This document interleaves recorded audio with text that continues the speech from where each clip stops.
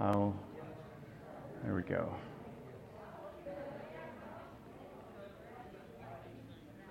$11 at 12.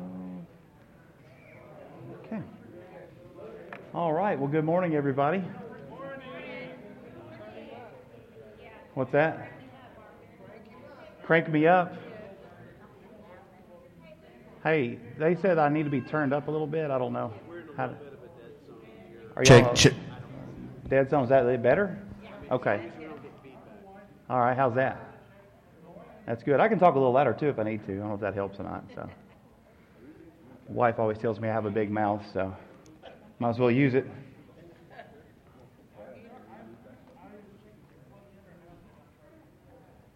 All right.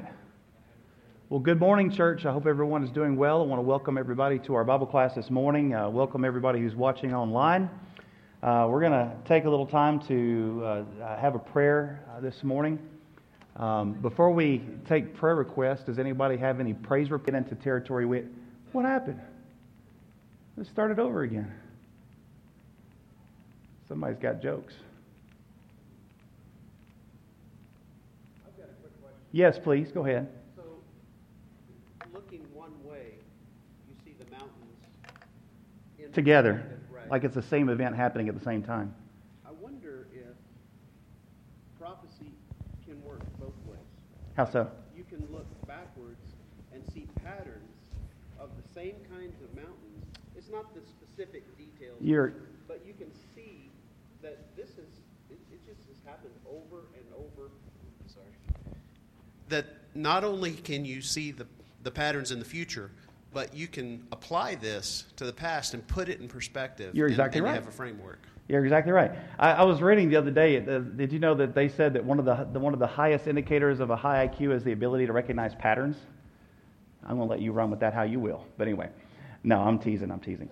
That really was a joke. I told you my jokes aren't that great, though. That was supposed to be really funny, but that's why my wife says, don't do jokes. Don't tell jokes in church.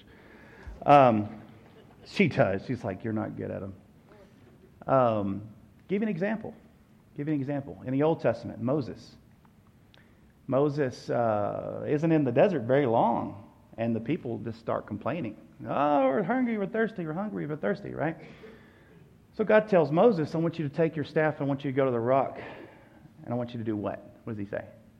Strike it. Bam! Strike the rock. And then what happens? Water comes out, right? Now that's interesting. Okay? Now, a few years later, down the road, same thing happens again. This is several years down the road. I'm hungry, I'm thirsty, give us this. Lord, you don't love us. So God says to Moses, I want you to go to the rock and speak to it. But Moses is mad. Moses is done. He's had it with the people. I'm tired of this church. These people are crazy. I don't like pastoring this church anymore. They don't listen, right? He's frustrated at these people. And what does he do instead of speak to the rock? He strikes the rock again. That's not a big deal. I mean, he just spoke, strike. I mean, what's the big deal? Water came out in the end, right? But it was a big deal to God, wasn't it? Why? Yeah. In fact, Moses was barred from being able to go into the promised land because of that mistake right there. Why is that? Well, when you turn to the book of Hebrews, it tells you why, in a roundabout sort of way. It says that the rock in the Old Testament was Christ. It says the rock in the Old Testament was Christ. And so when they struck the rock, it was a picture of the water that flows.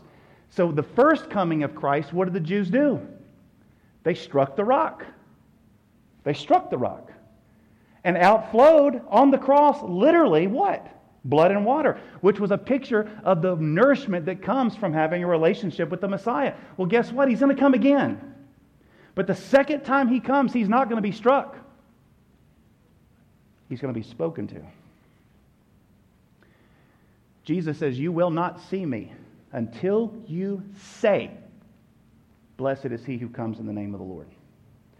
There are events that are going to happen on the face of this planet that are designed by God that are going to drive his people, the Jewish nation, up against the wall to where they will have nowhere else to turn but to Messiah.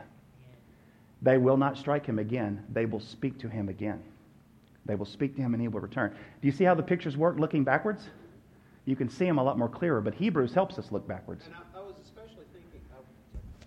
I was especially thinking the Israelites, the Jews, have been persecuted so many times. Yes. We can go back to Egypt and through Esther and all that.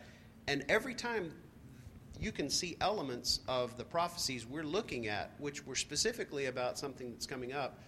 But when you turn around and look backwards, you realize we've been here before. That's right. Adolf Hitler, World War II. It was the same kind of picture. Okay? All right, let's keep going, guys. Unless anybody has any other thoughts or questions, I'll take that as a no.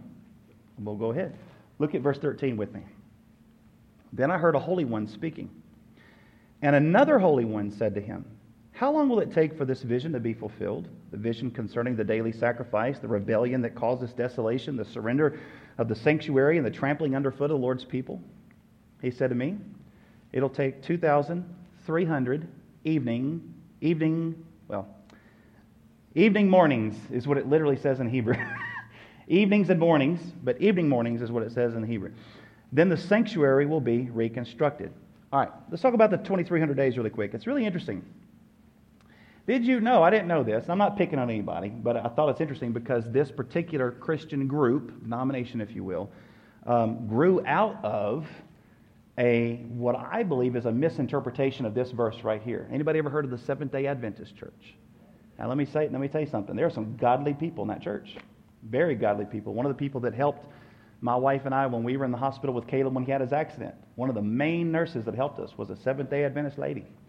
And she helped our marriage. So I'm not knocking nobody here by bringing this up, but it was during the time of the Second Great Awakening, and there was a real fervor that was happening amongst the churches about the second coming. People were thinking that the second coming was going to come pretty quick. And a man by the name of William Miller and his followers, they known as Millerites in history, and a woman by the name of Ellen G. White. They understood this passage right here when it talked about the sanctuary being desecrated. They took that to mean the earth. Okay, they kind of took a spiritualistic kind of a interpretation, and that the earth was going to be cleansed at His coming. So what they did is they took those 2,300 days, or it says evenings and mornings, and they said, you know what? What if we made it years? And so we said, what if 2,300 years, if we start counting from this day and we move forward? Well, guess what? They did their math and calculations. And by the way, let me tell you, that is not a good way to do Bible prophecy. If you're trying to, do some kind of crazy trigonometry through the Bible and, divided by your shirt size or whatever it takes to get to where you need to get for that date, that's not a good biblical way of doing exegesis, okay? But that's what happened here. So they felt like they had this prediction that Jesus was going to come in the year 1843. Well, 1843 came and went. And so they moved it to 1844. And then 1844 came and went. And kid you not, they moved it to 1845. There was all of these recalculations, if you will, that happened. So anyway, I don't see this as being take a year for a day kind of idea in 2,300 years. But what is it talking about? It's talking about 2,300 days. If you look at it either from a 365.25 divided by 365.25 solar years, or 360 what we call prophetic years, which is the way the Jews reckon time at this time, either way, you come up at right around 6 or 7 years. Okay? Well, guess what? That's literally the time frame of Antiochus Epiphanes. He comes on the scene in about 170 BC. He dies at about 164. So there's a period of about 6 or 7 years there. But a lot of people have a hard time with this because it's not exact. It's not exact. There's a little change at the end. I'll give you a conjecture as to why I think that is. The reason why there's a little change at the end, it's like a period of about 2 months left over with the 2,300 days with Antiochus Epiphanes, is because it's not talking about him completely.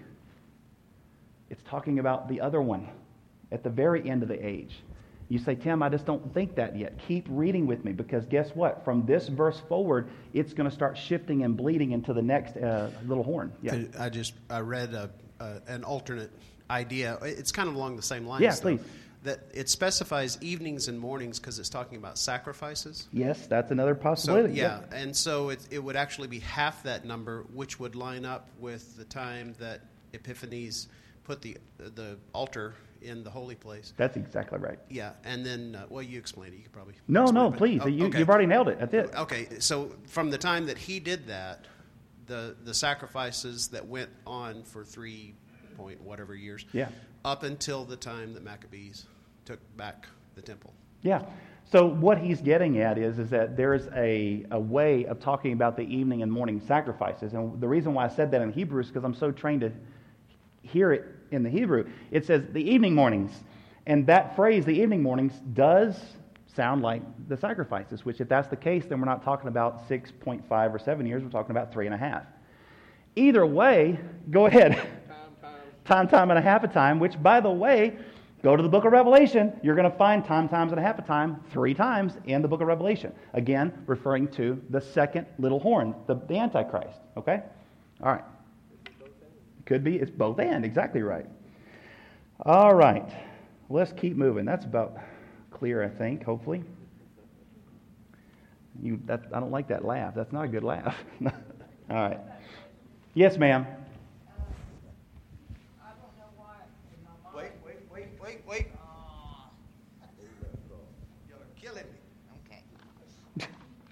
Somewhere in the Bible, it says that one day is like 1,000 years to the Lord. Yes. So when I read that, that's what I was seeing. Okay.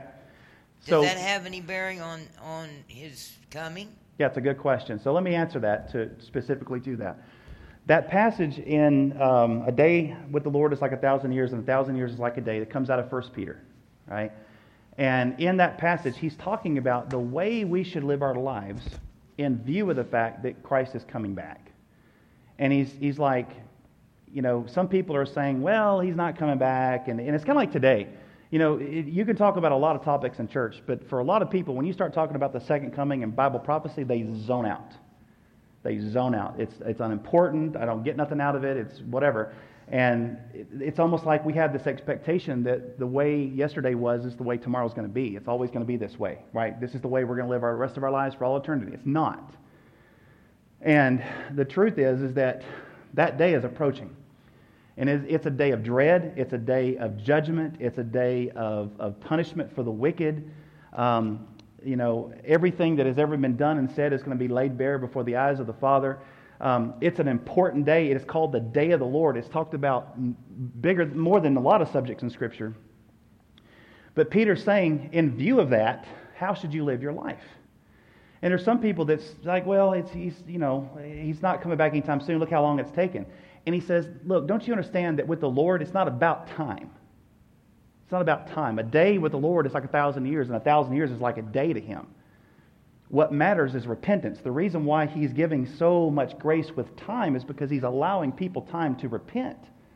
That time's coming to an end at some point, right? So I don't take that to be a calculation or a rule that I need to then go back into all the other prophecies and say, now plug 1,000 years in there. I don't see that. I could be wrong, but I don't see that. Okay? All right, verse 15. So while I, Daniel, was watching the vision and trying to understand it, there before me stood one who looked like a man. And I heard a man's voice from the Uli calling, Gabriel, tell this man the meaning of the vision. Now, this is the first time we've ever met Gabriel, by the way, in the Bible, right here in this verse. What does Gabriel mean? Gaber means man. El means God. So he's a man of God, or a person of God, Gabriel. It's fascinating because Daniel sees Gabriel, but there's this other Holy One here. We don't know who the other Holy One is. People conjecture all the time. Is it Jesus? Could be. It's another angel. We don't know. Maybe Michael the Archangel. We don't know. But the point is, this other Holy One wants Daniel to understand the vision. And here's what's funny. He says, hey, I want you to tell him the vision, explain it to him. So Gabriel does, and Daniel still doesn't get it. And then he tells him again, and he still doesn't get it. And then a few chapters later, toward the end of the book, he's getting another vision, and Daniel gets excited. He's thinking, maybe I'm going to finally understand the other one that he gave me a long time ago. So he explains it a third time. And guess what? He doesn't get it. So guess what? We're probably not either. Okay? We're not going to fully get it. But The closer we get to the days when these things will be fulfilled, they will begin to unravel before us. And I believe that a lot of these things are starting to unravel now. And I'll tell you why as we get into it. Let's keep going. So, verse 17.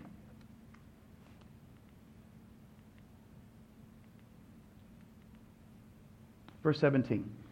As he came near the place where I was standing, I was terrified and I fell prostrate. Son of man, he said to me, understand that the vision concerns what? See? Now we're shifting. Do you see the language? It refers to the time of the end. Now we're shifting. The language is moving a little bit. Okay? So Gabriel says that this vision, even though it's about all that other stuff, even though it does refer to Antiochus Epiphanes, in reality, it's all pointing toward the latter days, the last days. Verse 18. While he was speaking with me, I was in a deep sleep with my face to the ground, and then he touched me and raised me to my feet. And he said, I'm going to tell you what will happen later in the time of wrath, because the vision concerns the appointed time of where? The end. See, now we're on the other mountain. Okay? Now we're looking at the fulfillment of the first picture. He said in verse 20, the two-horned ram, pull it up here on the screen, the two-horned ram that you saw represents the kings of Media and Persia. The shaggy goat is the king of Greece, and the large horn between its eyes is the first king. The four horns that replace the one that was broken off represent the four kingdoms that will emerge from his nation, but will not have the same power. We've already discussed all of this, so I'm not going to say anything else about it. Keep going. In the latter part of their reign, that verse is so significant because that's like the 10 horns and the 10 toes. It's the final extension of these things. The final picture's fulfillment of these things. Here's what he says. He says, in the latter part of their reign, when rebels have become completely wicked, a fierce-looking king, a master of intrigue, will arise. He will become very strong, but not by his own power. Stop right there. Antiochus Epiphanes became strong by his own power. Okay? He was the one that was the military might that took down Antiochus. I can't remember that dude's name now. Huh? There you go. And took him down and rose to power and became a tyrant to the Jews. But this guy here, he does not receive his power by himself. Why? Because when you turn to the book of Revelation chapter 13, it tells you where the final little horn gets his power. He gets it from Satan. He gets it from the dragon. Look at verse 24 up here again. He will cause astounding devastation and will succeed in whatever he does. He will destroy those who are mighty, the holy people. That's the great tribulation that Jesus talks about in Matthew chapter 24. And that's something that you and I need to understand, especially for the time that you and I are living in, because I think that time is getting here. It's upon us. Turn to Matthew 24 real quick. Matthew 24. Somebody like to volunteer to read, I'll give you the mic. Once I see the hand go up. Thank you. Anybody want to read Matthew 24? Yeah, well, you got it, James? Just read 21 and 22.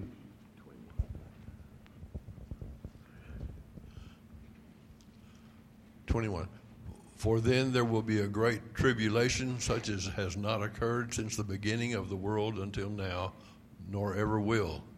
Until those days had been cut short, no life would have been saved, but for the sake of the elect, those days will be cut short. Okay.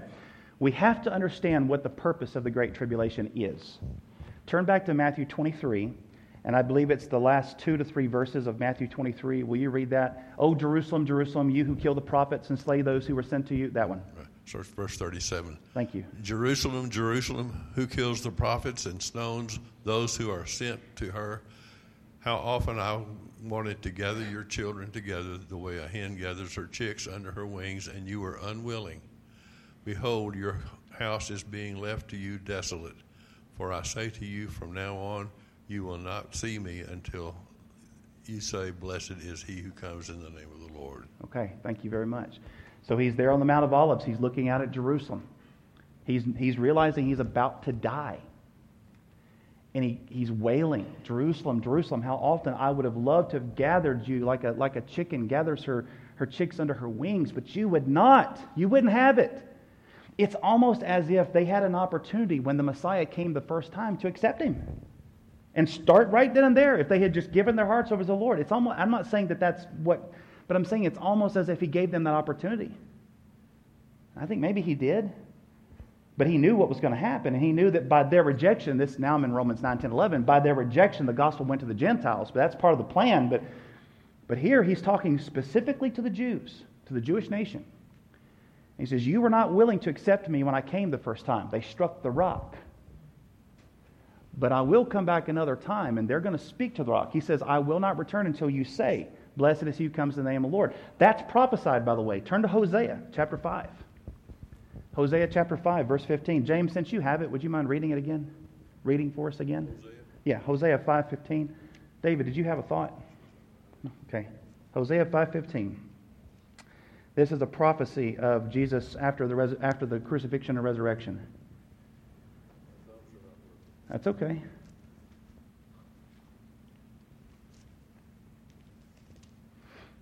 We're looking at what is the purpose of the Great Tribulation. What is the purpose of God allowing this final man of sin to be revealed and persecute his people?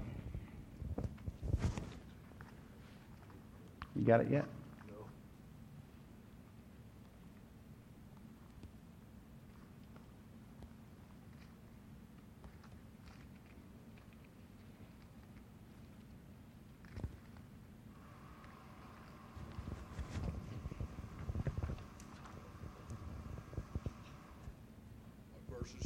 No. Hosea 5:15. Sorry about that, James. 15. Okay. Then I will go back to my place until they admit their guilt, and they will seek my face, and in their misery they will earnestly seek me. Okay. So in order for God to return, now this is Old Testament, this is Hosea. In order for God to return to his place, he had to first what? He had to first leave it, right? So he left that place, came here as the Son of God the first time. He says, I will return to my place until what happens? Until they acknowledge their guilt and seek my face, and in their distress they will search for me. Until when? Until they acknowledge their guilt, seek my face, and in their distress they will search for me. Now one more passage. I'll go ahead and read this one. Zechariah 13, verses 8 through 9, indicates what the next Holocaust is going to look like. In Revelation, when it records these very same events, it says that the final little horn, this final beast, Revelation 13, verse 7 says, it was given power to wage war against God's holy people and to conquer them. And it was given authority over every tribe, people, language, and nation. Now I'm going to go back to Matthew 23, 37 through 39, where it talks about just what you said. Jerusalem, Jerusalem, you who kill the prophets and stone those who were sent to you, how often I have longed to gather your children together as a hen gathers her chicks under her wings. But you were not willing. Look, your house is left to you desolate, for I tell you, you will not see me again until you say, blessed is he who comes in the name of the Lord. That's Matthew 23. So, what is it that's going to cause them to finally look to Yeshua? See what I'm saying? What is it that's going to cause them to finally call out to Jesus as Messiah? Zechariah chapter 12, verse 10 tells us that when this man of sin rises to power, when he has defeated God's people, when he looks like he's about to overcome them completely, Zechariah chapter 12, verse 10 says this, and I will pour out on the house of David and the inhabitants of Jerusalem a spirit of grace and supplication. They will look upon me, the one that they have pierced. They will mourn for him as one mourns for an only child, and grieve bitterly for him as one grieves for a firstborn son. Now, you don't have to agree with me. This is what I have come to understand through my own study, but I think what's going to happen is that Israel as a nation, when these days come to pass, when after all the wars have happened, that their backs will be up against the wall, and this is exactly what Paul is saying in Romans chapter 11, verse 12. He says, now, if their wrongdoing proves to be riches for the world, because, see, they rejected Messiah and the gospel went to the Gentiles, and their failure resulted in riches for the Gentiles, how much more will their fulfillment be? That's Romans chapter 11, verse 12. How much more will their fulfillment be? There is a fulfillment that is left for the nation of Israel. God's not done with them yet. Okay, that's a good place to stop. I'm going to get back into it. We're going to finish out verses 25 to the very end of the chapter. There's not much more to get into here, and then we'll get into Daniel chapter 9 next week. Before the bell rings again, what are your thoughts on all this? Because I know that this may be some things you've never heard before. May have it, I don't know. Okay, David has a thought here. When we look at this, sometimes we wonder, am I supposed to put aluminum foil on my head, or what do I do with all this? Right. And we're not supposed to be afraid. Mm-mm. We're supposed to join God's forces, and there have been a lot of Christians who have died under persecutions that resemble this, World War II, for instance, and did not see the ultimate fulfillment of this. There's no guarantee that we will see the ultimate fulfillment of this in our lives, but we need to be willing to go to the mat with anybody that rises up against Jesus who is anti-Jesus or anti-Christ, go to the mat with them and say, look, you're not going to win. This is what Scripture has prophesied. I can tell you right now, you're wrong. And not back down from that. And if it means imprisonment or death, and this is so easy to say in America, but there are people in the world right now who are actually facing this, and this prophecy brings them encouragement, because they know if I die, at least in the end, it's going to still work out. That's right. Good. Anybody else? I just pray that whenever God come up against something like that, if I have to, because I say I will not deny Christ, and they want to kill me, I just pray that it's quick. Right. And I don't have to suffer too much pain. Well, I tell you, people think I am crazy, and that's okay. Being on the crazy train is actually kind of nice. They have good accommodations, good company too. Some of the best company on the crazy train, really. Here's why I think we're in the last days. There's one big reason right now. I'll tell you why. Here's why I think we're going to see a lot. We're going to see these things. I think we're going to see them.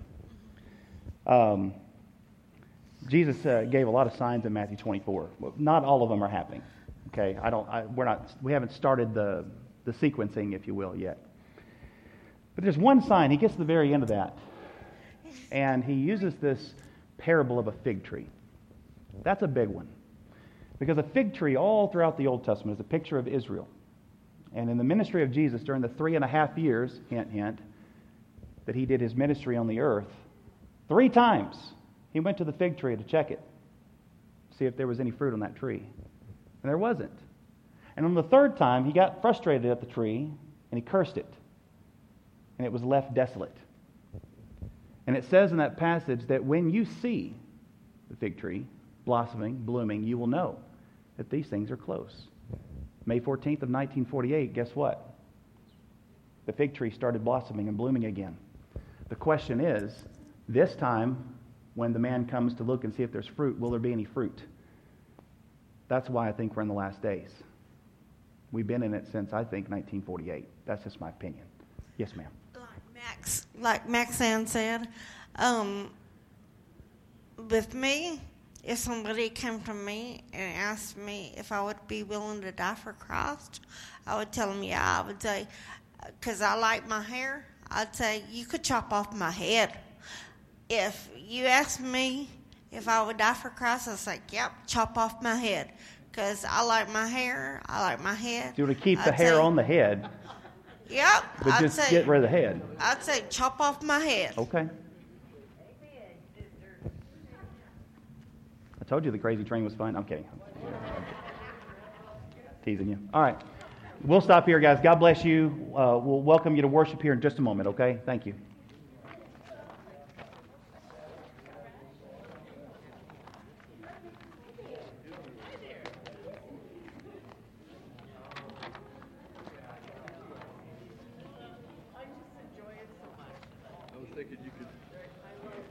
I could use your illustration to explain why Daniel